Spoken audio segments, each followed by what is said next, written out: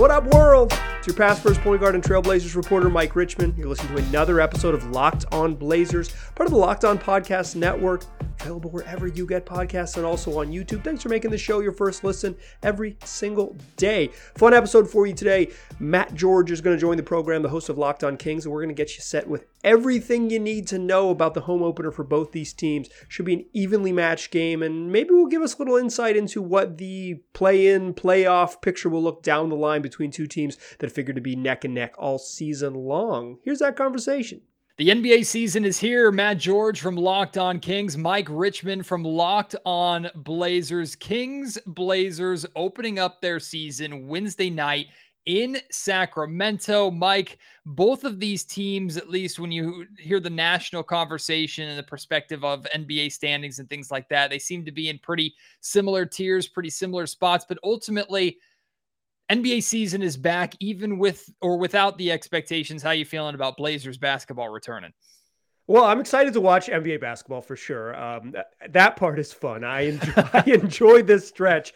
To be totally honest, I've watched the Blazers in preseason and they look pretty bad. So I'm interested to see what it's like when the games count, when they're playing fourth quarters for real, when you can stretch 37 minutes out of Damian Lillard if need be, when you're struggling, those type of things. But I would say the early returns are not particularly promising. Whereas in, about 1,000 miles south of here, maybe 900 miles south of here, the Kings do what they do and they go undefeated in preseason. One of the great October basketball franchises in the world. I bet you're pretty positive about where the Kings are, I would guess, after the exhibition season. Well, we're feeling good. I made the joke, but it's also kind of true. Like, the Sacramento Kings might be the greatest franchise in the NBA in games that don't actually count. Like, they're two-time Summer League champions, and they went undefeated in preseason last year and this year. So preseason basketball, I mean, hey, if it doesn't matter, the Kings are all in on those games. But I mean, maybe that makes Blazers fans feel a little bit better too. You had a crappy preseason, but maybe you can learn from that and turn that around versus the Kings have a good preseason, maybe bring some swagger into the regular season, get punched in the mouth and go, oh wait, crap, we're the Kings. We haven't won in 16 years. How much does we haven't won in 16 years weigh on the fan base, weigh on like how big of a weight is that this season? It's significant. I mean, the last season was, and I was on record saying multiple times, last season was my least favorite season, probably the most difficult season for me and for a lot of Kings fans to get through, period, because expectations were so high and that team was just absolutely abysmal. Now, expectations for this season are high as well, except the team looks significantly different. Mike Brown seems to have brought in a change of culture. Of course, all of this hasn't been truly tested yet, but the belief is that, okay, something is really different here. It's not like, okay, we're hoping these returning players can figure it out together when it hasn't worked 3 or 4 years. Now you have a couple of returning players or big returning names like De'Aaron Fox, Harrison Barnes, and you've added, I still consider Domantas Sabonis new, even though he was new at the trade deadline. Kevin Huerter, Malik Monk, these pieces that can help space the floor, defensive pieces as well that you've added, a defensive-minded head coach with a championship pedigree from Golden State and even at his time in Cleveland. So there's a lot of reasons to feel like this can be different, but there's also a lot of people here in Sacramento, Mike, who are, I'll believe it when I see it type thing. So obviously Sabonis, I mean, to me, he's taken over the mantle as the Kings' best player. I don't know if that's like how it works with the sort of De'Aaron Fox hierarchy there, but how much does a full season of Domas excite you? And like, what do you think where do you think he takes them with what he brings? Well, Domantas Sabonis doesn't just open up the game for De'Aaron Fox, which we saw right away. Like De'Aaron from the trade deadline last year on, before he finished the end of the season kind of out with injury, he went from his low 20s averages to averaging almost 30 points a game. Now, there are some outliers there as well. He started shooting over 40% from three-point range. That's definitely not sustainable for De'Aaron. We wish it was, but it's not. Maybe. But the reality is Domantas Sabonis is, and we heard this consistently throughout training camp, Sabonis is just really easy to play with because if you cut, he'll find you. He's not selfish. He can score. He'll rebound. but he loves to pass, loves to find his open teammates, can get his own shot when he needs to, and we're keeping a close eye on his ability to space the floor. He's been working a lot on his 3-point shot over the offseason, so we'll see if that actually translates to help the floor spacing. But Sabonis seems like someone that everybody's really happy to play with, and I think 82 games of that, knock on wood, he's able to play 82, and De'Aaron's able to play close to 82. I think can be a really big difference maker for the Kings. But Mike, when I look at the Blazers roster and you see Damian Lillard there, and you think, okay, as long as Dame is there, there's a chance because of just how good Dame is. But the pieces that surround him, like I'm really interested in Shaedon Sharpe. I'm really interested in Gary Payton III. Like there's a lot to like about the Blazers roster. Jeremy Grant as well, who is a name connected to Kings and rumors a lot over the last couple of off seasons. But then when I saw them in person in preseason, it just looked disjointed. It looked like, okay, we haven't figured it out yet, and maybe we have a long way to go. Yeah, they looked, Matt, they looked so bad in that game against Sacramento. They looked like that was, I've spent the last couple off seasons being like in the preseason, they've struggled the last two. They're the anti-Kings, right? They've struggled in the last two, preseasons. Chauncey Billups has never won a preseason game against an NBA team, which in the past, I would say largely meaningless, right? Like the exhibition season doesn't matter when you have, like when your best player's in his 30s, like it just preseason doesn't matter. Like Damian Lillard's going to play when the games count. He'll go get it. And I'm not worried about him. Last year, they're really bad in the preseason and immediately carried over. And so I was like, this year, I'm going to pay more attention to the preseason. I'm going to put more stock into it. And that game against the Kings was like, okay, this team might be bad. Like that was the first moment where I worried. The flip side of that is that the games don't matter. And that they did look disjointed. I think that's a good observation by you. They just didn't look connected on offense. It's like maybe this team isn't ever going to be good on defense just because of the personnel, but the idea is that they're still going to be a really good offensive team, and they didn't look like that. And I think that's the concern, right? But to your point, like Jeremy Grant's the best forward that they've had since LaMarcus Aldridge left. He's a big upgrade there. When GP2, when Gary Payton II is healthy, he's going to miss the first couple weeks of the season with an injury. But when he's healthy, that's a really good defensive player that they can add to the mix, which allows them. It's like a cascading effect of having less crappy defenders on the court. You have one guy that helps, then the guy who was out of position, was Josh Hart, who's being asked to do a little bit too much. He slides down responsibility. It helps across the board to upgrade the personnel there. I think, they've made some additions, Josh Hart in there too, some additions that help their defensive woes. You think that Dame gets right. You think that Anthony Simons, who is at least has shown to be a really good offensive player in moments, that they can get there. But my concern with them is their strengths haven't been their strengths, which we saw in preseason. So I think this is like a good juxtaposition. Is this a team that looks hopeful with some new parts that say, hey, the preseason matters, we're on the right track, our coach is roaring in the press conferences? Or is this like, the team that needs to kind of find their footing? And I think that's why game one is an interesting test for both these teams. Yeah, I think I said Gary Payton III, and I'm so used to having thirds here with the Marvin Bagley III in Sacramento. So GP2 is the actual correct his correct name. I bet there's a GP3 out there somewhere. I bet. I don't know if Gary has kids, actually. we'll have to wait and see on that one. But, my expectation going into this game, Mike, and I've been saying this a little bit on Locked On Kings, is like the Blazers aren't as bad as they looked in preseason. And my concern is, and this is maybe the wounded kind of Kings mindset, is the Kings walk into this game with a swagger of, we just beat this team easily at home while not playing our starters and our main guys bulk minutes. Okay, this will be a piece of cake. And that's when Dame and Jeremy Grant and they figure it out. These games matter. So it's like, okay, dress rehearsal is over. Now you actually have to perform. That's when these guys shine their brightest, and the Kings get caught napping a little bit, and suddenly they're reverting back to their old bad habits. So I don't know if that lends more of an optimistic viewpoint to the Blazers fans heading into this game, but the Kings are very susceptible to maybe not taking, and hopefully Mike Brown can change this culture, but in the past, the Kings have not always taken opponents that they think they're better than seriously, and it's costed them. Yeah, I mean, with all due respect, I think most of the NBA is like, yeah, maybe the Kings will be bad.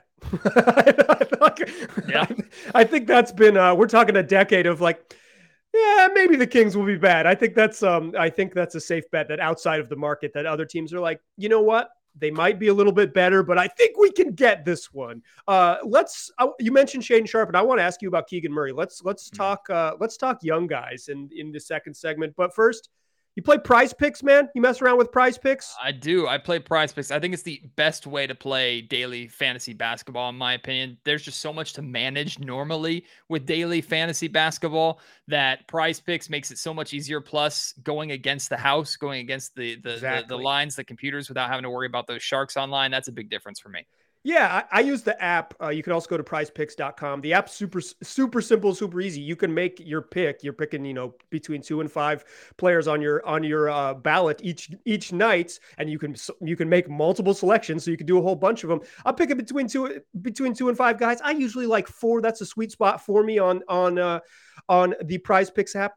Super easy to use, takes me like 60 seconds, and then super quick to get your money. Once I'm right that Anthony Simons hits his over on the points, I'm getting my money in less than 24 hours. I've really enjoyed it, and I imagine that both of our listeners will enjoy playing it as well. I really hope the two of them cash in as much as they possibly can on the both Locked On Kings knowledge, the Locked On Blazers knowledge, and ultimately the maybe optimism or sometimes pessimism. You can take the under as well with some of the players that you choose. So maybe you take 2 or 3 Kings on a nightly basis and go, I know they're not having a good night, and just take the under on all of them. And even if it's a loss, you can still make money off of it. You can. And if you go right now to prizepicks.com or you download the app, if you are a new user and you sign up and you use the promo code Locked On, they'll match your money up to $100 in your first deposit. You put in $100, they're giving you $100. Put in $50, they're giving you $50. So go take advantage today. Go to Prize Picks, download the app, and use that promo code Locked On.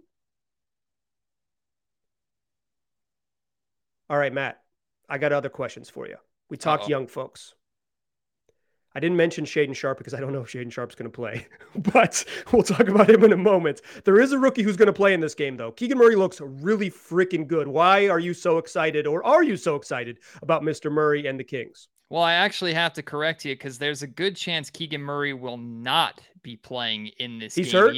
He's currently in health and safety protocols. We got an update on Monday from Mike Brown that they're not trying to rush him back. There's no confirmation of him not playing or playing. But Mike also did mention that he would like for Keegan to get a practice in before he comes back with the amount of time that he's missed. So as of right now, the stars are aligning, or all signs are pointing to Keegan Murray will not be playing on Wednesday, which is a big bummer, I think, for both sets of fans with how exciting he has looked to this point. Also, there's question marks about Kevin Huerter, who's been dealing with ankle soreness, although I think he's highly more likely to play than Keegan is. But when Keegan does play, when he makes his debut, I mean, he's just really good. Like, he's just a really solid, really well put together rookie. Now, I have been high on the Keegan Murray train since the Kings, even before the Kings moved up in the draft lottery. But when they moved up to 4, I was like, okay, Keegan's in your window.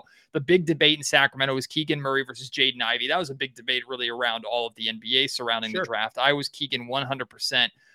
And I'm not going to say that I'm right and I told you so, because Keegan has been better than even I expected to this point. Now, he's been really, really good in games that don't officially count. So how does he play King's in games that do officially? Yeah, I mean, some people already think he's the second or third best player on the team. He might make a case for it right away. I think he could be the best shooter on the team. And he's definitely, I've put out the prediction. I'm going to stand by it. At some point this season, Mike, Keegan Murray will be the betting favorite to win Rookie of the Year. I mean, for Rookie of the Year stuff, there's minutes for him.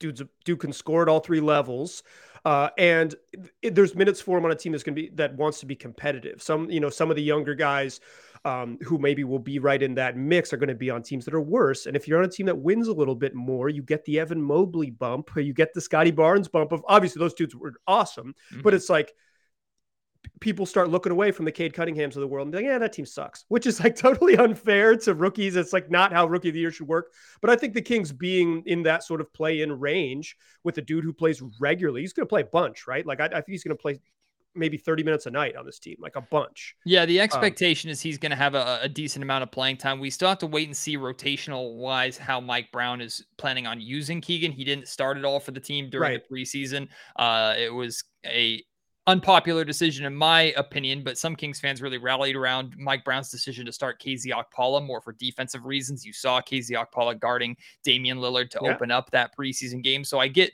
the defensive benefits. I don't think Mike's going to be able to keep Keegan Murray out of the starting lineup for long. And even if he doesn't start, he will be on the floor to close games, in my opinion. And yeah, he's going to be a I have to play him 30 minutes a night player because he's just so damn efficient.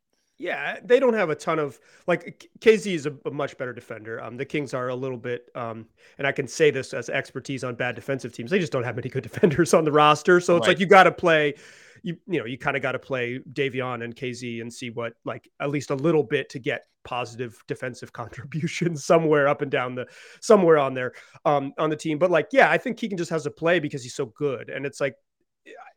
Harrison Barnes is a just really solid vet. He's a dude who gets it done. But if you're sort of choosing for like the long-term health of the franchise, squeezing a handful of minutes from HB so Keegan Murray can play, or playing the two next to them at the both forward spots, totally reasonable. I think you'll see it a bunch.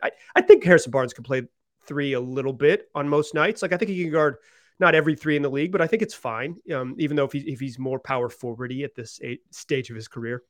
So I need your help because you said that you're not sure if Shaedon Sharpe is going to play, and that hurts my soul because when I was going through this draft process, I was very adamant that Shaedon Sharpe was not a good pick for the Sacramento Kings. Like I was like, I avoid like the plague. There's too many question marks. The Kings are not in a position to really take that risk. They're not a franchise in the position to take on all of those unknowns, take the surefire thing. Thankfully, they did in Keegan Murray. That being said, I, like so many others, are so intrigued by Sharpe. So like we have so many questions and maybe red flags with his whole draft process and what happened at Kentucky and all that. But then you see the high school mixtapes, you see the moments that he had at times during preseason, you go, this young man is really, really talented. So I selfishly want Shaedon Sharpe to play just to see him, Mike. So put a word into Chauncey Billups. Let's get him on the floor in this game. I got to be honest, Chauncey's not listening to me. He'll maybe listen to my question, but he's not going to listen to my input. So, Sharpe he profiles probably as a 3 at some point in his career, but he's 19 years old and he's 6'6" and skinny. Like, I don't think you can really put him at like a ton of minutes at small forward if you want to be a competitive basketball team. I mean, they should just let him play a bunch. Like, who cares? But, with Damian Lillard and Anthony Simons, there's a lot of minutes already spoken for there at guard. Those are, that's 70 minutes that you already have kind of spoken for. If Josh Hart's going to play even a single second at 2 guard, you got to play him there. Seems like Keon Johnson is ahead of Sharpe in the pecking order, second-year player who they acquired last year at the trade deadline because he's more point guardy and can handle the ball a little bit. If Gary Payton is healthy, he's not going to play in game 1. But if Gary Payton is healthy, Shaedon Sharpe's probably just out of the rotation, just by this virtue of how it works. Or you have to like get him in there, right? Like you have to make a choice. We're going to go small. We're going to play.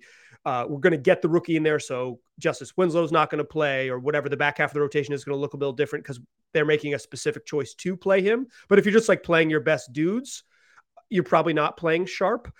That said, on night 1 with no Gary Payton, I think Sharpe is like your 9th or 10th guy. And depending on what the Kings do and how big the Blazers need to stay, because the Blazers have been getting just crushed on the glass, just crushed. And you leave like Sabonis in the game still will murder you on the offensive glass. That's a nightmare. So like they might need to go bigger, which means that Sharpe wouldn't necessarily have a spot in the rotation naturally. That said, I want him to play every night.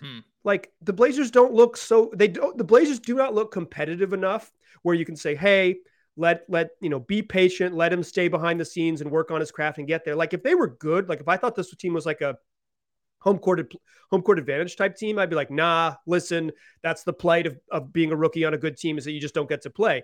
They don't look very good. Play him, get him on the court. I'm with you. Like, you watch the high school mixtapes, you watch 6 minutes on YouTube and you're like, Yeah, I'm in. Like, this dude could be a star, and I want to see him play high level basketball. Like, he just hasn't played against high level basketball. I want to see him have to try to score on Davion Mitchell. I want to see him have to try to score on Malik Monk. Like not even like a really good defensive player, but like just a random NBA dude, like an NBA guard. I want to see him have to go get a bucket because we just need to see him more. I am, I'm not, he's not going to be in the Keegan Murray rookie of the year conversation because the minutes and the shots aren't there, but he has the talent to be one of the best players in his draft class without a question. Well, Mike, let's switch gears and let's talk about the play-in race and best and worst case scenarios for this team a little bit, because I've heard a lot of people say it's going to be Kings and Blazers really fighting for that 10th spot, that final play-in spot. However, I get the vibe from both of us that if things go right, and I think there might be a little more optimism in Sacramento than Portland, which is crazy to think about. But if things go right, like 8, 9, maybe even 7, it's not unachievable for the this team. So my question to you is, like, what's the peak you think and the floor for this Blazers team, and how really intense do you think the battle is going to be between our two teams come that play in Western Conference standings time? Well, I think first, the important thing for both fan bases is none of the teams behind Portland and Sacramento have any interest in making the playoffs. Thank goodness. Yeah, like at some point, Utah is going to have to like convince a bunch of veterans to go home or send them to other places. Their team is too good for what they want to do right now. They have too many good adults. They're going to have to get rid of the grown folks and bail. Poor Mike San Antonio Conley doesn't want to win. Houston doesn't want to win. OKC doesn't want to win. Those teams are out of it. So you're really talking 10 teams in the West, 10 teams plus Utah in the West. So I think the floor for both of these teams is like right in that range, right? Is that they're the bottom of the plan. If everything goes right for the Blazers, I think they win 45 games and they finish whatever that gets you, 7th in the West, maybe 6th, because it's going to be pretty crowded in there. But that would mean like best case scenario means 75 games of Jusuf Nurkic. Like, he's available and good because they just have so little depth in the front court. It means Damian Lillard as Damian Lillard, as the all NBA dude, like in the conversation for the best point guard in the league, not named Steph Curry, right? Like, he has to be that good. It means Anthony Simons taking a step forward. It means Jeremy Grant, continuing to like being an answer on the defensive end, as well as continuing what he looks like a little bit in Detroit. All of those things. They need good health. They need specifically, they just need Nurk to play a bunch because they don't have many centers on the roster. All of that said, I think they're like a 45 win team. I think the floor is something like 35 wins. Like, I think it could really fall out on them, just because if Nurk misses a month, say he not even a month, bad sprained ankle, misses 12 days, right? Like, I'm going to have to take 2 weeks. I stepped on somebody's foot. It's basketball. It happens. That means Olivier Sarr and Drew Eubanks are your two centers. That's a big step down. Like, with all due respect to those two gentlemen, that's not starting caliber centers. It's probably not even backup caliber centers in the league. They're just missing those parts. So I think they're pretty fragile. I think last year the Blazers felt pretty stale. They changed it up. They added some new parts, and now they feel fragile. They feel like their margin for error is just so slim. I'll flip it back to you. What's the best and worst case scenario for your Kings? What's funny is like that 44, 45, 46 range that you were saying, I think that's peak for Sacramento. And I look at this roster and I'm like, okay, it's not hard to believe that they could achieve that, but because Kings are on the front of their jersey or Sac is on the front of their jersey, you just don't expect it because they haven't been able to do it. Realistically, I think this roster is a playoff roster in the West. That doesn't mean anything because you actually have to play the games, and there's a culture and a history that, regardless of how long you've been in Sacramento, for some reason, a lot of players come to Sacramento and just can't figure it out. Like, the concern is there's been so many players, like Marco Bellinelli comes to mind. Great shooter in San Antonio, comes to Sacramento, forgets how to shoot. So please, God, let Malik Monk and Kevin Huerter find a way to break that curse. So 44, 45, 46 wins, I think, is around the peak for the Sacramento Kings. I just don't know how achievable that is.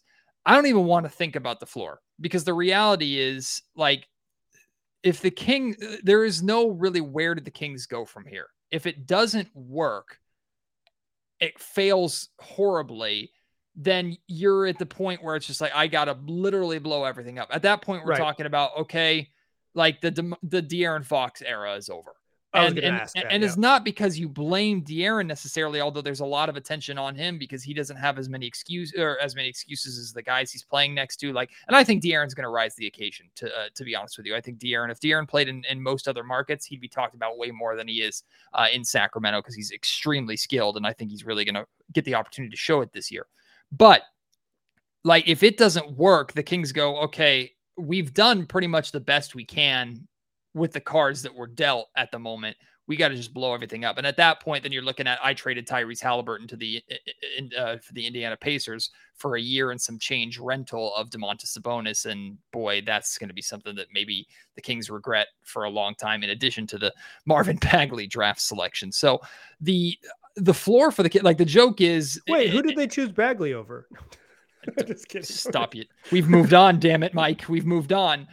Don't reopen old wounds. They're still bleeding enough in most of our hearts. But like, the joke is, in the year that so many teams don't want to make the playoffs because of this draft class and when absolutely, it's perfect. The Kings are like, yes, we're in, we'll take it type thing. It's perfect. And that might be honestly how it plays out. So if that's the case, then the odds are in the Kings' favor, because the idea of the Kings then outright tanking to try and get into that mix, to me, just it's not even fathomable. So I was going to ask you, Mike, is there a possibility, if the Blazers season, whether it's injuries or just the team sucks or whatever, if the season goes so bad, do the Blazers, you think, ever at any point turn their attention to that draft class, or because Dame is here, they just stick with what they got and figure out where they land? I think there is a chance that they do pull the plug at some point. Not, they did it last year, but it was like a confluence of things. Damian Lillard got hurt and had to have season-ending surgery. That helped, right? That helps because it makes the first domino fall. It's like, hey, Dame's not here. We're already going to be kind of bad. And then you get deeper into the season and you say, okay, hey, Nurk, remember how you had plantar fasciitis all season long? And he's like, I don't recall that. No. And they're like, no, but you did. And he's like, okay, fine, I'll leave. If you give me $70 million at the end of this. And then they, Anthony Simons has a knee thing come up and Josh Hart has a knee thing come up. It's like, but if you don't have the first domino, like if you don't have Dame out of it, you can't really pull the plug. So I think it's a little bit harder for him this year. I do think it's harder for him. But I think there's a chance that they're kind of naturally like 10th in the West. And then they look up and they say like, okay, well, the two teams above us right now are, I don't know, New Orleans and Sacramento. Let's let them have it. Like, let's let them have it. Let's do a stealth tank. And instead of playing Dame 34 minutes a night, let's play him 31 and see if we can lose those 3 minutes so bad that it works. I don't think they're a shut it down candidate, but there's certainly a like bail out, head the other way, pull the canoe out of the river type of team, just say like, let's walk this one because what's the point?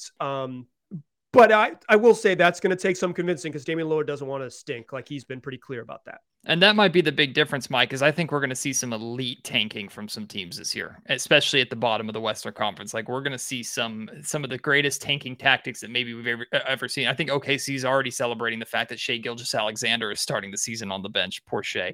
Yeah. And unfortunately, what happened to Chet Holmgren over in OKC. So tanking is going to be something very, very interesting to follow because of the strength of this draft class. But Mike, I also wanted to get your reaction to this because this could be the purple Kool-Aid, the optimism flowing here in Sacramento, but because the Blazers have the best player out of these two teams, that's not debatable, right? Dame Lillard, not debatable. The Blazers have had significantly more recent success than the Sacramento Kings had, not debatable. I look at these teams for what they are right now. I look at the context of this season. I look at the trajectories of both teams and I say, okay, I think the Sacramento Kings are just right now better. Is that fair? Is that overreacting? Do the Kings still need to prove that compared to the Blazers, who maybe are in a rough spot now, but they have proved that in the past? Yeah, I don't think it's outrageous. Like, I probably disagree because I think top-end talent matters so much in the NBA. And I think the gap between Dame and Sabonis is pretty wide. And I think I guess it kind of depends on how much better you think De'Aaron Fox is than Anthony Simons. He's better for sure, but it's like, is it several magnitudes better. Maybe, yeah, maybe. So then the Kings catch up pretty quickly. Yeah, I really like what the Kings did this summer. I like Kevin Huerter. I like Malik Monk. I like the Keegan Murray selection. I think that they've got shooting and space around a really fun pick and roll tandem. I worry that this is one of the worst defensive teams in the league. Like, I think Sacramento might be one of the worst defensive teams in the league. Guess what? The Blazers are one of the worst defensive teams in the league, baby. So yeah, exactly. So I think they're relatively similar in that regard in terms of their weaknesses. And because of the Blazers' top end talent, I think I would say they're a little better. That said, the betonline.net odds, the good folks at BetOnline, got the Kings as a 1.5 point favorite heading into this game. And I, dear listeners, I would take the Kings of the points, baby. I think just based on what we've seen from these two teams early on, that the Kings likely should be favored. And yeah, I think these are very similar. These teams are in similar spots in terms of overall talent. Mm-hmm. I think for sure.